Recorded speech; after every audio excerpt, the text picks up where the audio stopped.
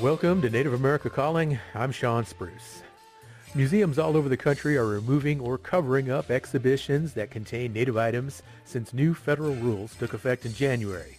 The new law, an update to the 3-decade-old Native American Graves Protection and Repatriation Act, requires federally funded institutions to consult with tribes on public displays.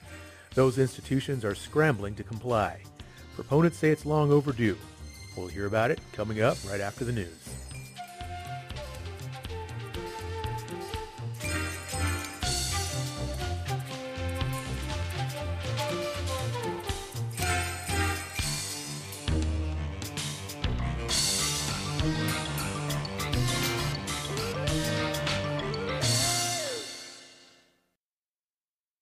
This is National Native News. I'm Antonia Gonzalez.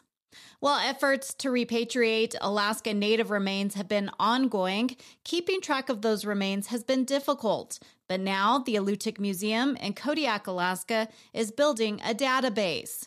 KMXT's Brian Venoy reports, in about 2 years, tribes will be able to track repatriation progress online.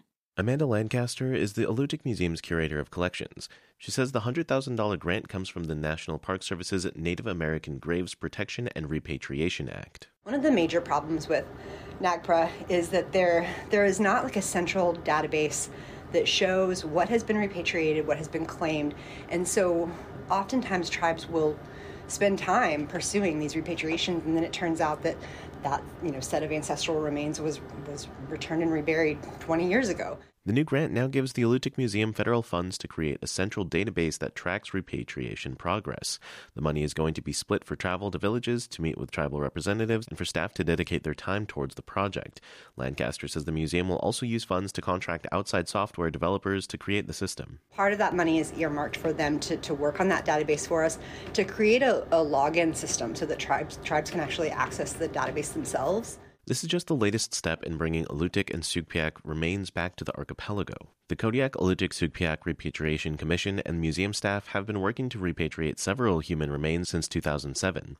Lancaster says the commission last met in 2022 after the museum got a similar grant that would fund more research to find additional remains. We identified 12 collecting institutions in the U.S. that had the remains of at least 168 Alutiiq ancestors, and those are just the ones we know about. The database is expected to be completed in the next 2 years and will only be accessible to Kodiak's 10 federally recognized tribes. In Kodiak, I'm Brian Venoy.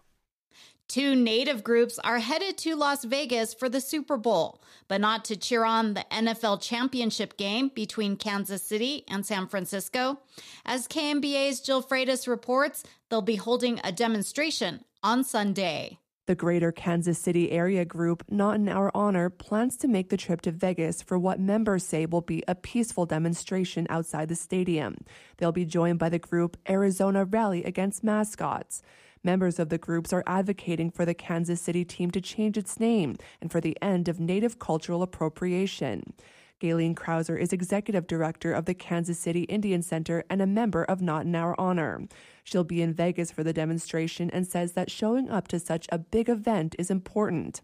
Stand up and show there is opposition to the use of our imagery and likeness and the bastardization of our culture and all of those things, that it's not okay and that they don't have the support of all of Indian country. The Kansas City team has been gaining much attention, all due to the celebrity of Taylor Swift. The singer is dating one of the players. Krauser says she thinks Swift could be an advocate for the Native groups. If she were to say to them, I want to support my boyfriend and I really want to do whatever I can, but this particular issue is wrong, to have human beings as a mascot and to utilize the imagery that way and come out against it, I believe she would have a lot of sway. Krauser says she's thankful Swift has not taken part in evoking the outdated stereotype of Native people when fans chant and do the tomahawk chop at games. And as far as the team changing its name, Krauser thinks it will have to take something drastic like a financial hit, but Not in Our Honor plans to continue to hold demonstrations as long as it takes. I'm Jill Freitas. And I'm Antonia Gonzalez.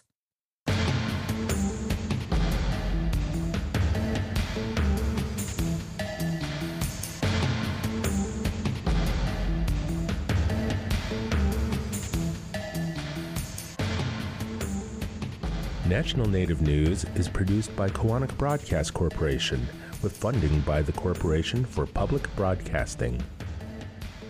Skugtash. For more than 40 years, Ramona Farms has revived ancient traditional foods, tepary beans, pinoli, polentas, and more, all from store.ramonafarms.com. Ramona Farms supports this show. Omye. Support by the American Indian College Fund, providing millions of dollars of scholarships to Native students every year. Applications are accepted through May 31st at collegefund.org or by phone at 800-766-FUND. Native Voice One, the Native American Radio Network.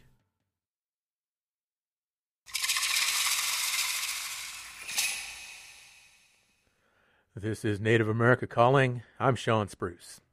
The Field Museum in Chicago, the Denver Art Museum, and the Cleveland Museum of Art are among many institutions around the country removing or covering up public displays of Native American items. The American Museum of Natural History is closing 2 entire halls of exhibits, adding that the displays do not respect the values and a sense of humanity for indigenous peoples. Why is this happening now? New language inserted into the 33-year-old Native American Graves Protection and Repatriation Act explicitly requires institutions to seek informed consent from tribes on items that have special cultural significance. As a result, both tribes and museums face a new flood of repatriation work ahead. In this hour, we're discussing how the new NAGPRA rules are playing out for both tribes and museums, and you can join us. Is removing indigenous items a missed educational opportunity for the public, or have institutions neglected their responsibility this whole time? Our phone lines are open. We're at 1-800-996-2848. That's also 1-800-99-NATIVE. Joining us today from Riverside, California is Dr. Miranda Roberts. She's a guest curator and visiting art history professor at the Benton Museum of Art at Pomona College. She is Chicana and a citizen of the Yerington Paiute tribe. Hello, Miranda. Welcome to the show. Hi, thank you for having me. Good to have you. From Los Angeles, California, we have William Hughes. He is the president of the Authentic Tribal Arts Dealers Association. Hi, William. Welcome to the show as well. Thanks. Happy to join you. And in Flagstaff, Arizona, we have Kate Compton Gore. She is a doctoral candidate in the Interdisciplinary Health Program at Northern Arizona University. Her dissertation focuses on NAGPRA policy and environmental justice. Kate is also the NAGPRA specialist at the Museum of Northern Arizona, NAU. Hi, Kate. It's great to have you on the show as well. Hi, thanks for having me. Miranda, I'm going to start with you today. Now, let's talk a little bit about what is actually happening there in the field at these museums. And you previously worked at the Field Museum in Chicago. Do you have any sense of what types of items or displays are no longer up, available for the public to view as of January 12th? Yes, so from my understanding, because I haven't worked there in about 2 years now, but from what I've read is that it's mostly the cultural items in the Northwest Pacific Hall, as well as the Alaskan Hall. They, when they built that hall in the 1970s, they put those two groups together. And so a lot of those items that are on display have spiritual connections to the communities. I've given tours in there where people have said that belong to their great-great-grandmother or other things of that nature that haven't really been respected in the past. So I feel like this is just like a really great step to begin those processes of honoring what families have been asking for a very long time. So January 12th, that was when these new NAGPRA rules went into effect. And what do we know about these displays from the Pacific Northwest and also Alaska that required the museum to put them away? From what I know, I didn't get to work on that specific hall because when I was working to update the Native American hall, which I understand that the Pacific Northwest and Alaska are part of the Native American hall, but they're separated in that institution, is that there's a lot of masks on display that shouldn't be on display. There are some totems that shouldn't be there's just a lot of things that families have come in and said that this isn't appropriate for the larger public to see, and that are not, that should be consulted with more tribes so that way we can understand it from a better context from the community. So it's very much spiritual tied cultural items. And Miranda, your experience working there, how did that shape your view in terms of how museums interact in the relationships that they maintain with both tribes and curators? That is a great question. I'm very open with my experience there. It was a very traumatizing experience because I believe that institution, not anyone in particular, but the institution doesn't know the best practices of working with Native cultural people, including the people who work inside of the museum, who they hire as Native curators. And that is because they just don't understand our backgrounds or our worldviews or the kinds of things that are getting in the way or that do impact us, right, on a daily basis. And also they don't understand, the Field Museum doesn't understand the role that it has played in some of the harm that it has done to our communities. And Can you give us an example? I'm sorry. Can you give us an example of this this lack of communication or this disregard that these museums that you've seen them display towards curators and Native communities? Sure. Yeah. And again, this was a few years ago during the height of pandemic, but also a lot of things were going on. But there was instances where I wasn't getting along, for my example, with people in a certain department, like the conservationist department that takes care of cultural items from a very scientific point of view, right? So like to bring the pieces up from the collection to make sure that they are preserved for longevity at the museum and taken care of from that specific point of view. When we would bring in community members to say, like, this is not how we want this displayed, or we would rather you take care of a piece in this way, there would be a lot of, back and forth over what the community wanted versus what the institution wanted. And we tried to find a happy medium ground, but it would often, have to go into a lot of meetings to get to a point where that medium ground was founded. Well, let's talk about the new language specifically that these institutions are responding to and taking action. What exactly does it say, and how is it changing how these museums are operating? Well, from what I looked at yesterday and what I've been looking over for the past few weeks since this has opened is what I've been really focusing on is this idea of consent, that the museums in question that are covering up their display cases have to get consent from communities before they even want to exhibit cultural items, which is a huge shift from what had happened in the 1990s where that wasn't the case. And I think that a lot of institutions don't understand what consent means. From what I understand, and what I mean by that is having to explicitly go into community and ask for permission to display pieces and listen and build community for the first time with a lot of these communities, to get on a good, even footing so that way it doesn't feel like the indigenous people are continually taking care or advantage of. And so from my understanding, these new rules are in place to ensure that more sovereignty and more agency is given to the indigenous communities rather than the institution. Now, what I've read from some parties that aren't wild about these changes that are being made is this whole idea of what it means for cultural identification and also traditional knowledge. And there's this thought that, well, that can change amongst tribes, and how do we really know? And it kind of gives all of this ad hoc decision-making power to tribes to kind of step in. Do you think they have a point at all, or are those concerns unwarranted? I think that that's a debatable question per institution, right? Because the way that these institutions collected our cultural items is not one particular way. Some of them were horrendous in how they collected our cultural items, and other places maybe had better relationships. So the foundation of the collection is usually where I start at over how our relationships set up between communities. I think that more people need to realize, though, that we didn't ask as Native people to have our cultural items in these institutions. They were taken from us, or we sold them to these institutions under a sign of duress because our communities were suffering. And so I think that needs to come under the spotlight a little bit, is the institutions need to educate their non-Native visitors about why they have these pieces in the first place, and use the pieces to talk about that history rather than just say, well, we have these pieces about Native people, come see them. That's how I feel. Now, one area where I've heard museums push back before, and they're continuing to push back with some of these changes, is the major commitment of time and resources that they have to deploy in order to get up to snuff with these new requirements. Do you think those are fair concerns, the amount of time and resources in a relatively short period that they have to deploy? Or do you think that's just another excuse for some of these museums to not be more proactive?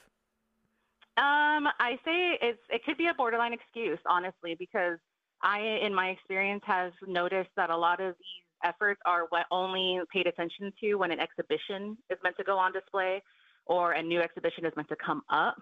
And I often question, like, institutions, are you here to do the work of building better community with these communities, or do you just want to continue to exploit us because you have a collection of things that you stole from us? And I try to get through those questions really quickly, because I think that once you get to the ground and the foundation of it, you find out really quickly if an institution is really for the people or for just the bottom line. And so I really think that a lot of these spaces have what it takes to go and do this work, but they have to realize that they may not see like exhibition type of stuff that the public can see. A lot of this stuff is just going to happen internally without any recognition, and that has to be okay. Thank you, Miranda. This is a really compelling topic that we're covering here on Native America Calling today. Some changes to NAGPRA, 33-year-old law, Native American Graves Protection and Repatriation Act. How often do you go to museums? And when you go to museums, do you see Native American items and objects on display? Do you ever think to yourself who those items might have originally belonged to? The families, the individuals who owned those items? Do you ever think how those items wound up in that display case? Were they purchased? Were they stolen? Interesting things to think about today here on Native America Calling. If you've got a question or a comment, or you'd like to add some insight, give us a call. We've got the phone lines open, and we are waiting for your call. 1-800-996-2848.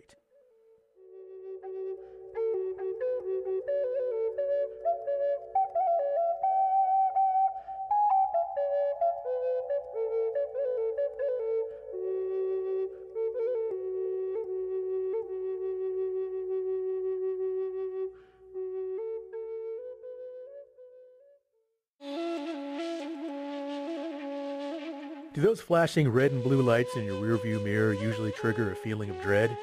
Do you know what to do to avoid making your interaction with police from getting worse? Is there anything you can do now to be prepared if you're ever arrested? We'll get a look at what people can expect if they find themselves on the wrong side of the law. That's on the next Native America Calling.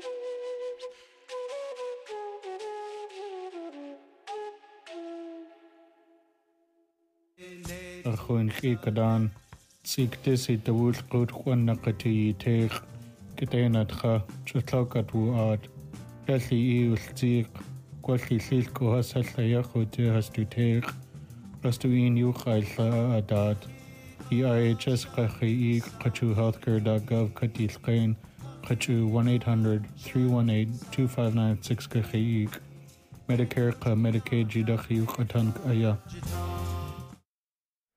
This is Native America Calling. We're talking about the new NAGPRA rules that took effect on January 12th.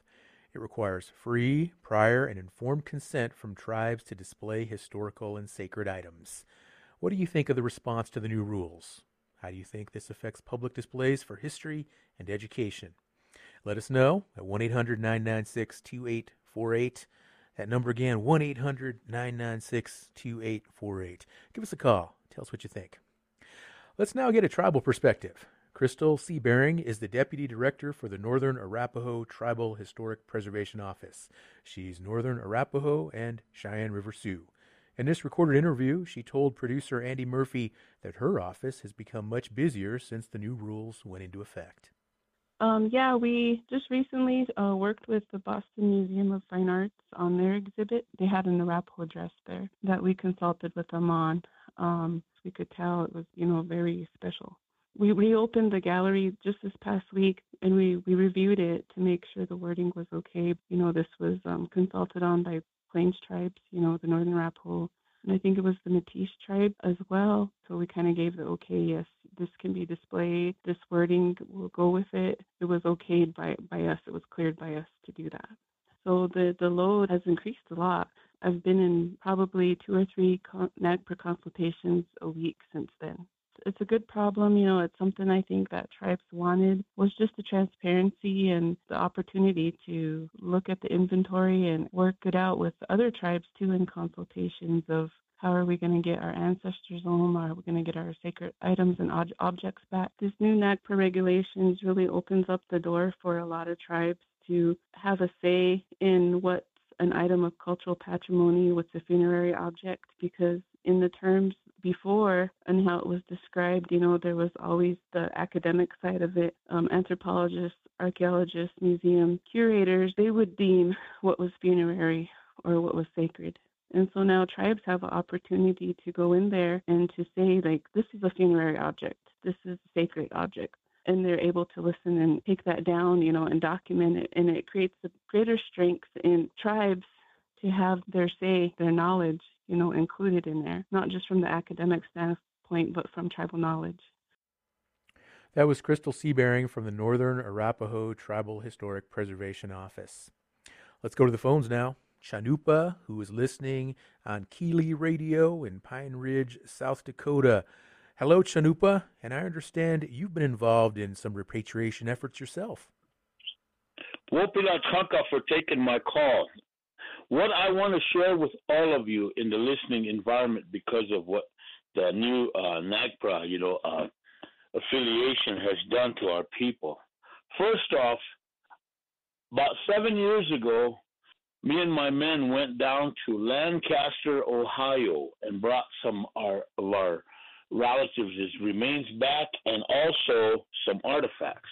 But here's the catch, people.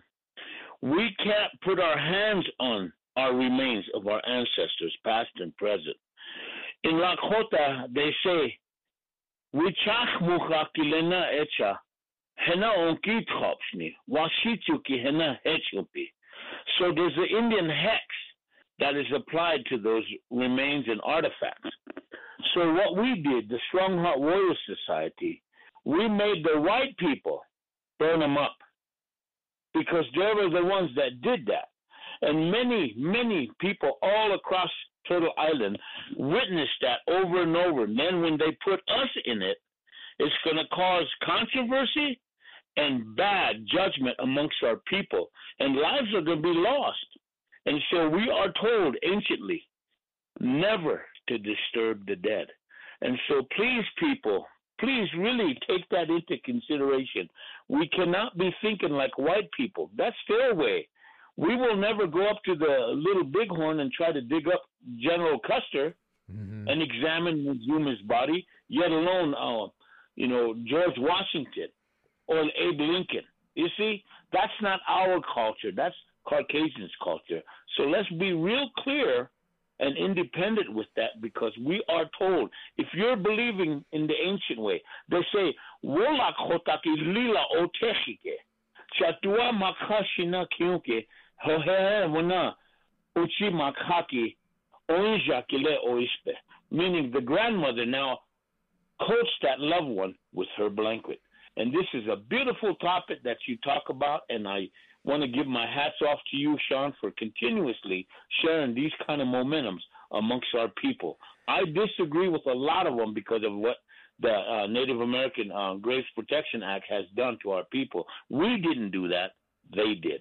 Thank you, and thank you for taking my call from the Pine Ridge Indian Reservation. Hokahe.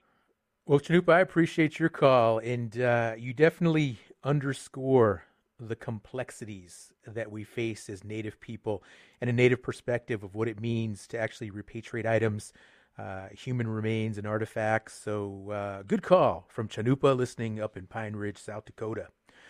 Let's hear now from William Hughes. He's our next guest, president of the Authentic Tribal Arts Dealers Association. Hello, William. Welcome again to the show. And let's talk a little bit about these new NAGPRA rules and their effect on the art world. What are you seeing?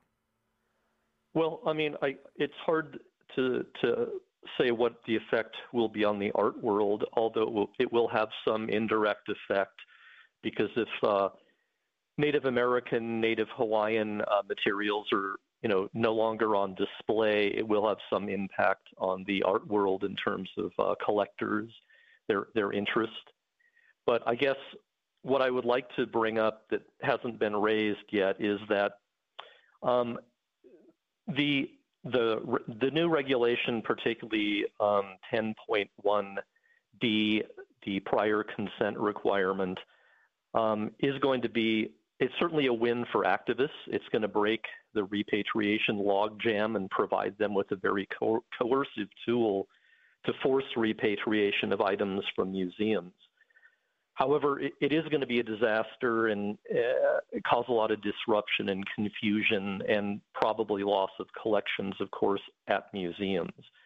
I guess what I would like to highlight a couple issues is that the proposed regulations, before the final regulations were issued, when they issued proposed regulations, the Department of Interior, it only called for museums to consult, collaborate, and obtain consent on the appropriate treatment, care, or handling of human remains or cultural items.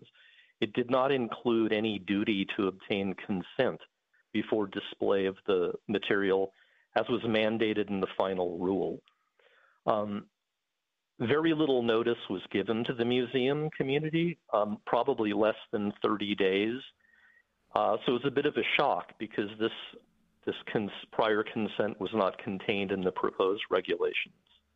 William, you described this as potentially a disaster, and you mentioned loss of collections.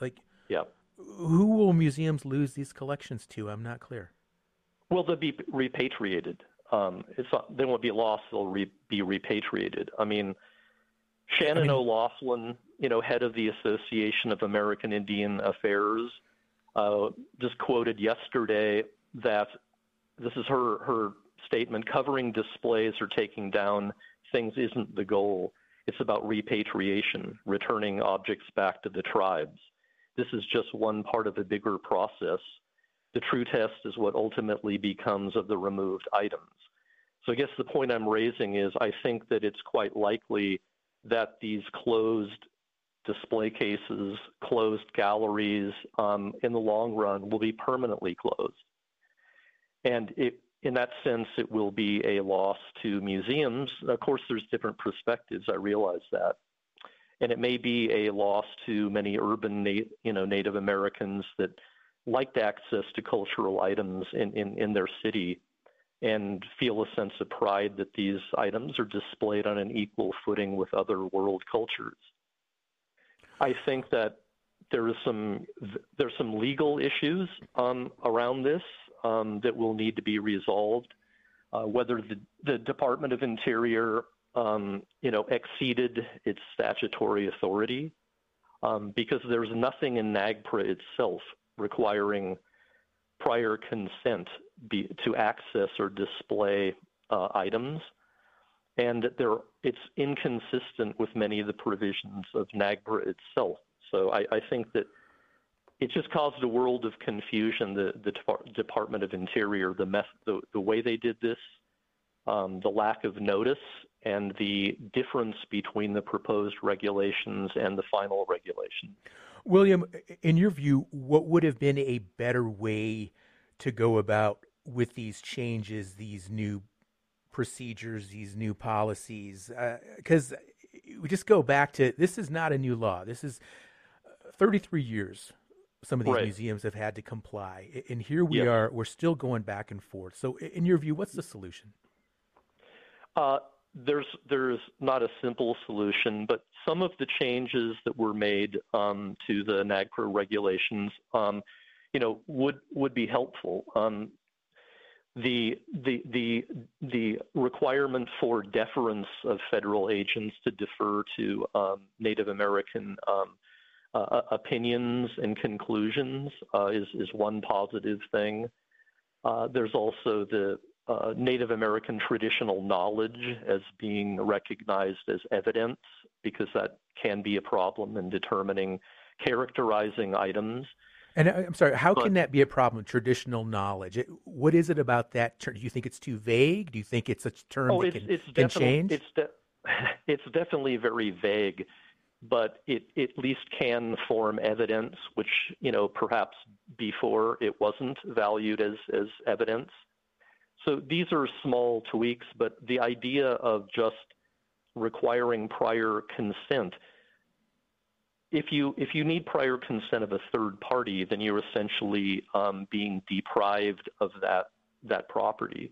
And NAGPRA does recognize that even under its own terms, that a right of possession, which is required in many of the cases for a museum to retain, cultural items, it's still circumscribed by the Fifth Amendment, prohibition against taking without compensation. So there are many items in museum collections that may be sensitive and they may be funerary, but the museums do actually have good title. There's a moral issue whether that should be so, but I'm just speaking only in a strict legal sense.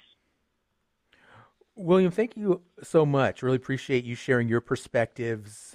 You mentioned Shannon O'Loughlin a couple of minutes ago, and she just called in. We've got her on the line right now. Shannon O'Loughlin, Chief Executive with the Association on American Indian Affairs. She's a citizen of the Choctaw Nation of Oklahoma.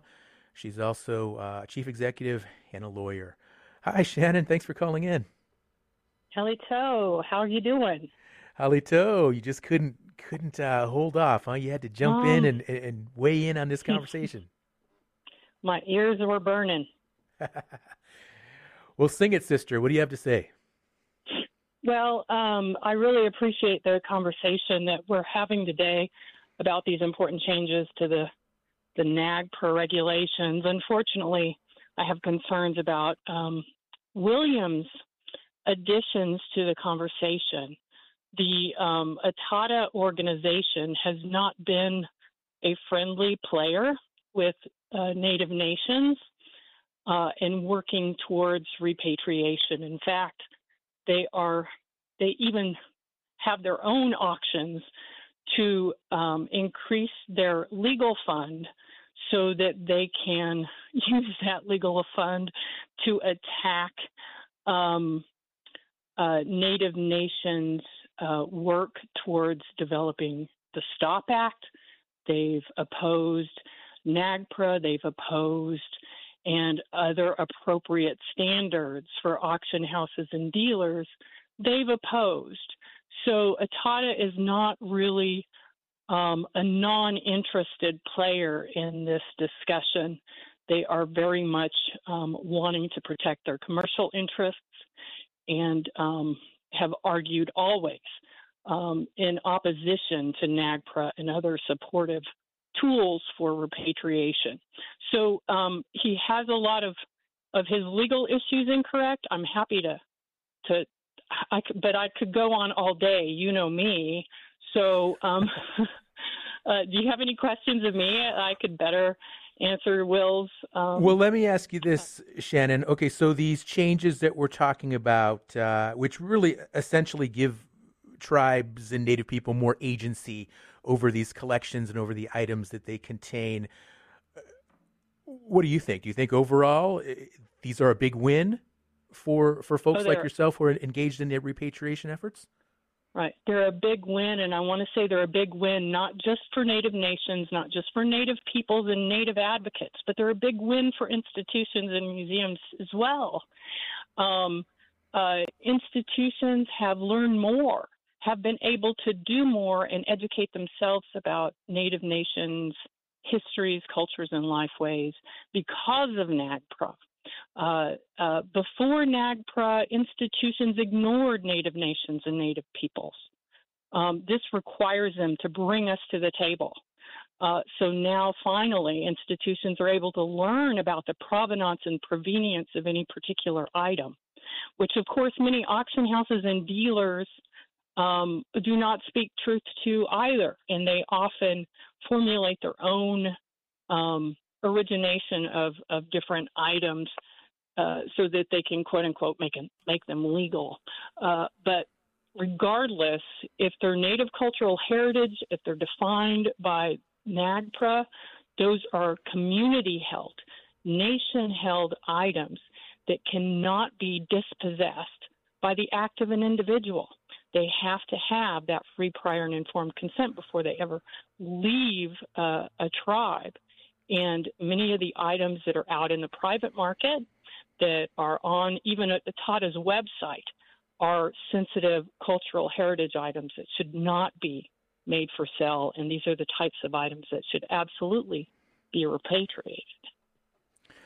We've got a really, really fast-paced conversation here on Native America Calling today. We're talking about recent changes to NAGPRA, the Native American Graves Protection and Repatriation Act.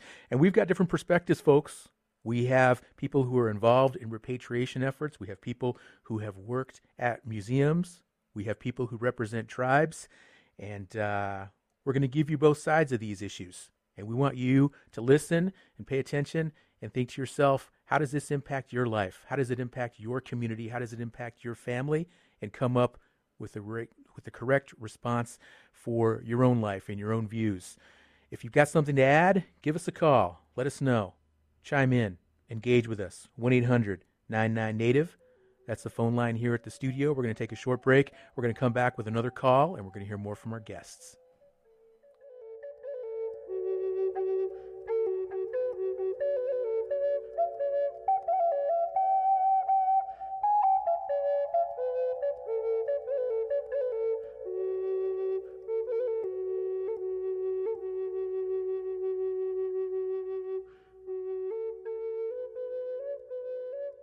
Pursuing a degree in higher education is attainable, and with a scholarship from Native Forward Scholars Fund, it is more affordable.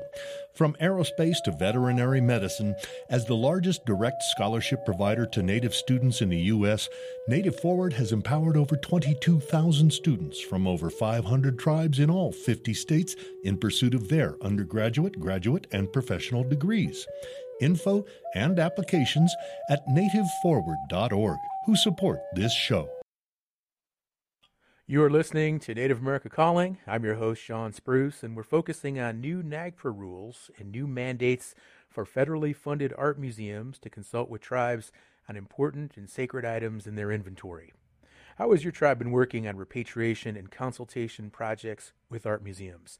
Is it going well? Are you having challenges? Let us know. There's still time to join this conversation at 1-800-996-2848. Let's take another caller now. Kate, listening on KUNM in Santa Fe, New Mexico. Hi, Kate. Thanks for calling in. Thank you very much, Sean. It's good to be here. Good to have you, Kate. Sean, I wanted to address what I heard as a really serious misrepresentation by Shannon O'Laughlin earlier in the discussion. And I'm concerned about this particularly because I think that advocating for a hostile relationship between tribal art collectors and art dealers and museums and tribes has a very negative effect on the ability of all of the parties to work together. And the reason this came to mind was because I've had the privilege of working with Robert Gallegos, who is a former president of ATADA, and who 6 years ago initiated on ATADA's behalf a voluntary returns program that has had a tremendous effect in building rapport and relationships between tribal art dealers and tribes. And this voluntary returns program, in which art dealers and collectors voluntarily have returned more than 450 sacred items to Southwestern tribes in the last 6 years, has been in many ways more effective than NAGPRA in directly interacting not with the tribal political groups, but with the tribal elders themselves, who give the direction, who inform us when there are items that they are looking for, who will also inform us if there are items that are not related to their tribes or where they're no longer necessary or even wanted for traditional ceremonies. Okay. And Kate, I'm sorry, quickly here. This is interesting what you're describing to us. So are you telling us that you folks are better doing this on your own? You've been more successful? You don't need NAGPRA? Not at all. NAGPRA is a very important law that ATATA supported. And in fact, Mr. Gallegos was one of the persons who gave testimony on NAGPRA in 1990 before it was passed. And so ATATA supported NAGPRA at that time. It's a really old organization. So certainly not. NAGPRA is an essential mechanism for allowing tribes to identify and returning materials. I don't think anyone in the United States would have any concerns about repatriating ancestors. That's something that the new rules under NAGPRA will help to speed up. But I think the concerns are that creating hostility between tribes and the communities that tribes live in, since I think only 13% of Native American peoples now live on tribal lands, is not beneficial. And I think I would have real concerns about the educational role that museums can play, especially through a positive interaction with tribes and involving tribes in educational activities there, since our schools are no longer providing the education in arts that they used to do. Museums have had to take up that slack, and I like to see that happening. Kate, I really appreciate your call. Thank you so much for sharing your perspectives. Shannon, I'm going to go ahead and let you respond here. Kate suggests that creating hostility between tribes and museums, that's not the right approach. What do you say? I agree. I absolutely agree. But I want to apologize for being hostile against the actions of ATATA in Indian country. And I'm feeling a little bit emotional and nervous about the conversation right now. ATATA has been known over more than 30 years for being an adversary to Native nations. Their voluntary repatriation program has been wonderful and beautiful rhetoric, but it lacks any kind of transparency. So that anyone from the outside can understand what their voluntary repatriation program really is about and what kind of successes it has. Again, Kate and others are working to develop a legal defense fund so they can attack advocates like the Association on American Indian Affairs and hire governmental affairs people to fight against legislation that's so important to Indian country, like the Safeguard Tribal Objects of Patrimony Act, and of course NAGPRA and the NAGPRA regulations. So please know that you're being gaslit by ATATA and ATATA representatives. NAGPRA is on a positive trajectory, and we're very happy about that. But unfortunately, the continuation of the sale of cultural heritage, these same items that are protected under NAGPRA are not protected when they're held by private collectors like those in ATATA's group. All right, Shannon, thank you for calling in. Really appreciate you every time you join the show. And I do want to let William Hughes respond here. William, a lot of strong words and charges being leveled at at ATATA, the Authentic Tribal Arts Dealers Association. Before we move on to our next guest, do you have anything more to add? Yes. Thankfully, Kate set the record straight in terms of ATATA's commitment to a voluntary return program, which we're proud of and has been very successful.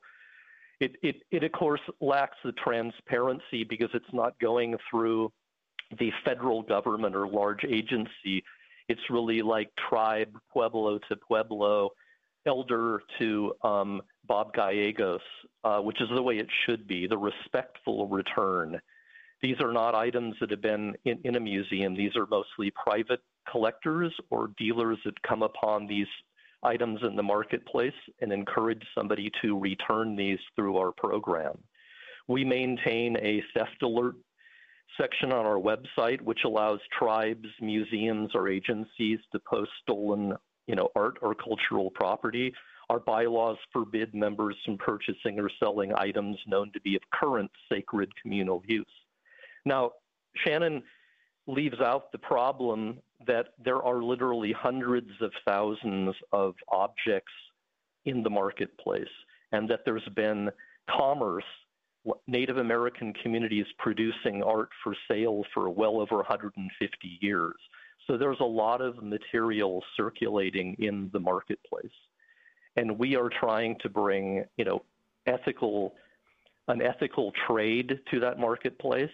We are educating our members about the current laws and about items that are sensitive and should not be subject to the trade. Okay. And this is just a reality. There's just hundreds of thousands of objects out there, Sean. William, these are good points you make, and especially this whole issue of some of these items are now private property, and that's a very different legal status, than if they're in a collection of a museum or some sort of a public institution. So really appreciate you joining our show today. I want to go ahead and give our next guest enough time to chime in. Kate Compton Core, who again is with Northern Arizona University in Flagstaff. And Kate, let's talk a little bit about the Museum of Northern Arizona and these new NAGPRA rules. What's been the effect for you? Sure, yes. I would like to just reiterate what Shannon mentioned about the importance of provenance and provenience, so the history of an item and the location of where it came from. But to start and to kind of get the conversation back towards museums, when I think the closing or covering of exhibits indicates that museums don't know what they have, and they haven't been accurately talking and having conversations with their tribal communities and doing proper consultation over the years. So when NAGPRA was passed, there was clear legislative language that would allow tribes finally to have the voice to determine and to be able to speak on the items and to receive these items back. However, it's been more than 30 years, and what we're finding is that that wasn't the case for many institutions and museums, and really in one way to put it, the power has remained with the museum. And so I really think that with the final rule, it's getting back to the point of NAGPRA, and that this is the right of the tribal communities. These items belong to and come from Native American communities, and it shouldn't have to continue to be a fight to receive them back. The Museum of Northern Arizona is, and the other piece of this is consultation. So consultation is ongoing. It's a conversation that has to continue in the present. So, for example, not making assumptions on topics that came up in consultation even a year ago, even 6 months ago, and that when it comes to proper care for and display of Native American items, those conversations have to be continuing into the present. And if you don't have proper information on the items that you have on exhibit, then it's not the responsibility of the museum to be displaying those and creating the language around those items. That is for the communities. The M&A, the Museum of Northern Arizona, we have a gallery that was developed with close collaboration with our tribal partners, and every item in that gallery was chosen by tribal representatives. And this is just one way that that I think is an example of how to decolonize museum practices, by letting the tribes put the voices and put the words and choose the items. We don't think so, and I've been asked this, like, do you think you're going to remove any items from that exhibit? And the answer is we don't think we have any items because they were chosen, but that's not to say that could change. There could be items on some of our displays that are looked at as being sacred and ceremonial and should be removed, which we will do so immediately. But we are also initiating new and ongoing consultations to ensure that everything we have on display is appropriate and is not culturally sensitive. Yes. And Kate, what was it that prompted the museum to do this? Because what you folks are doing there in Flagstaff is you're going above and beyond previous NAGPRA requirements. M&A has always taken the above and beyond and really working in the spirit of the law. So we have been successfully consulting and repatriating for decades. And with the idea that a personal belief is that all galleries and exhibits and museums should be created by and with the tribal communities instead of the closed museum community. And so that was really a goal, to have an exhibit that was what the tribes, that our local tribal partners wanted to see, how they wanted to tell their history, and how they wanted our public to be educated on the Colorado Plateau. And you're doing this voluntarily. You're not, this isn't a mandate. No, it's not a mandate. We are doing this voluntarily. That is, again, just the way that M&A has tried to continue to, as we move forward through the decades, and always try to, take the spirit of NAGPRA and go beyond that, because it's not about just returning. And I think I've heard some language recently about museums getting hung up on what a cultural item is and what is the definition of a cultural item. And then you have to go back and have those conversations. So if you look at duty of care, so the National NAGPRA program has a duty of care and frequently asked questions. And number 12 asks, does our museum need to remove all human remains and potential cultural items from exhibit?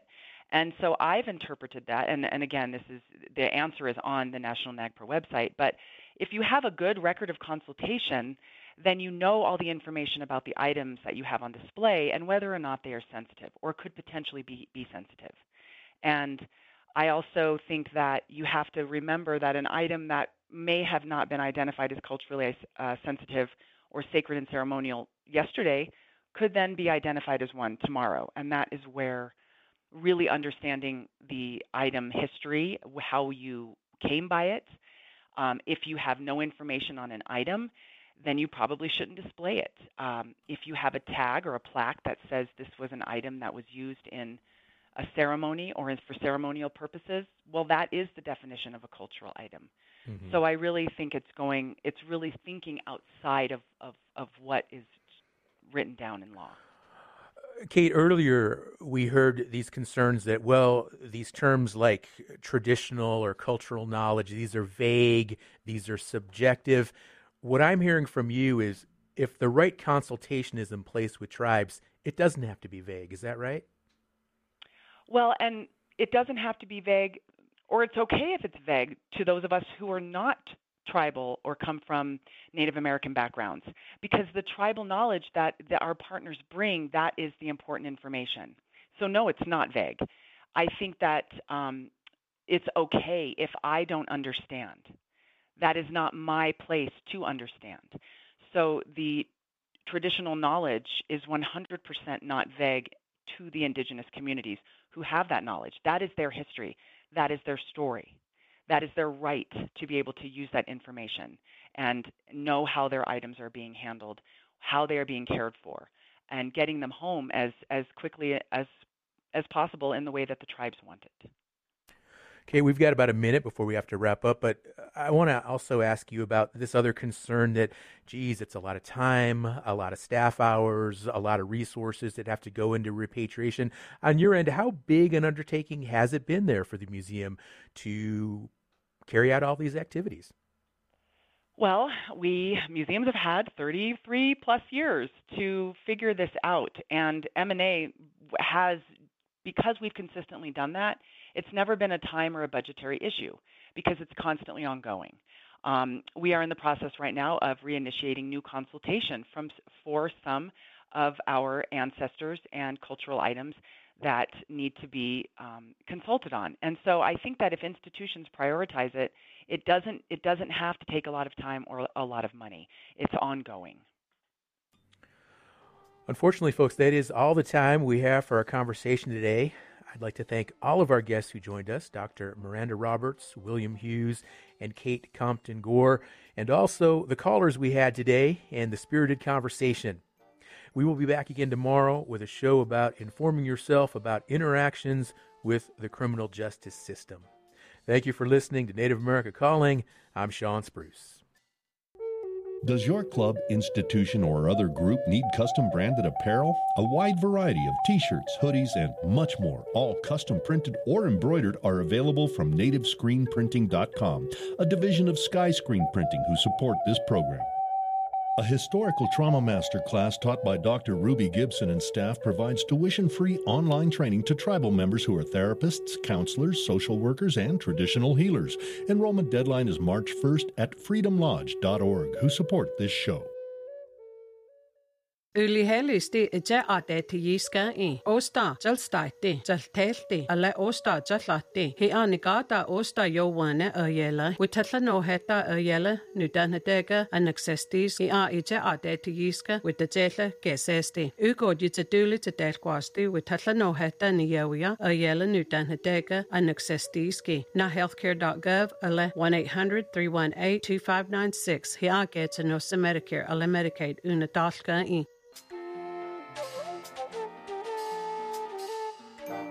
Native America Calling is produced in the Annenberg National Native Voice Studios in Albuquerque, New Mexico by Koahnic Broadcast Corporation, a Native nonprofit media organization. Funding is provided by the Corporation for Public Broadcasting with support from the Public Radio Satellite Service. Music is by Brent Michael Davids. Native Voice One, the Native American Radio Network.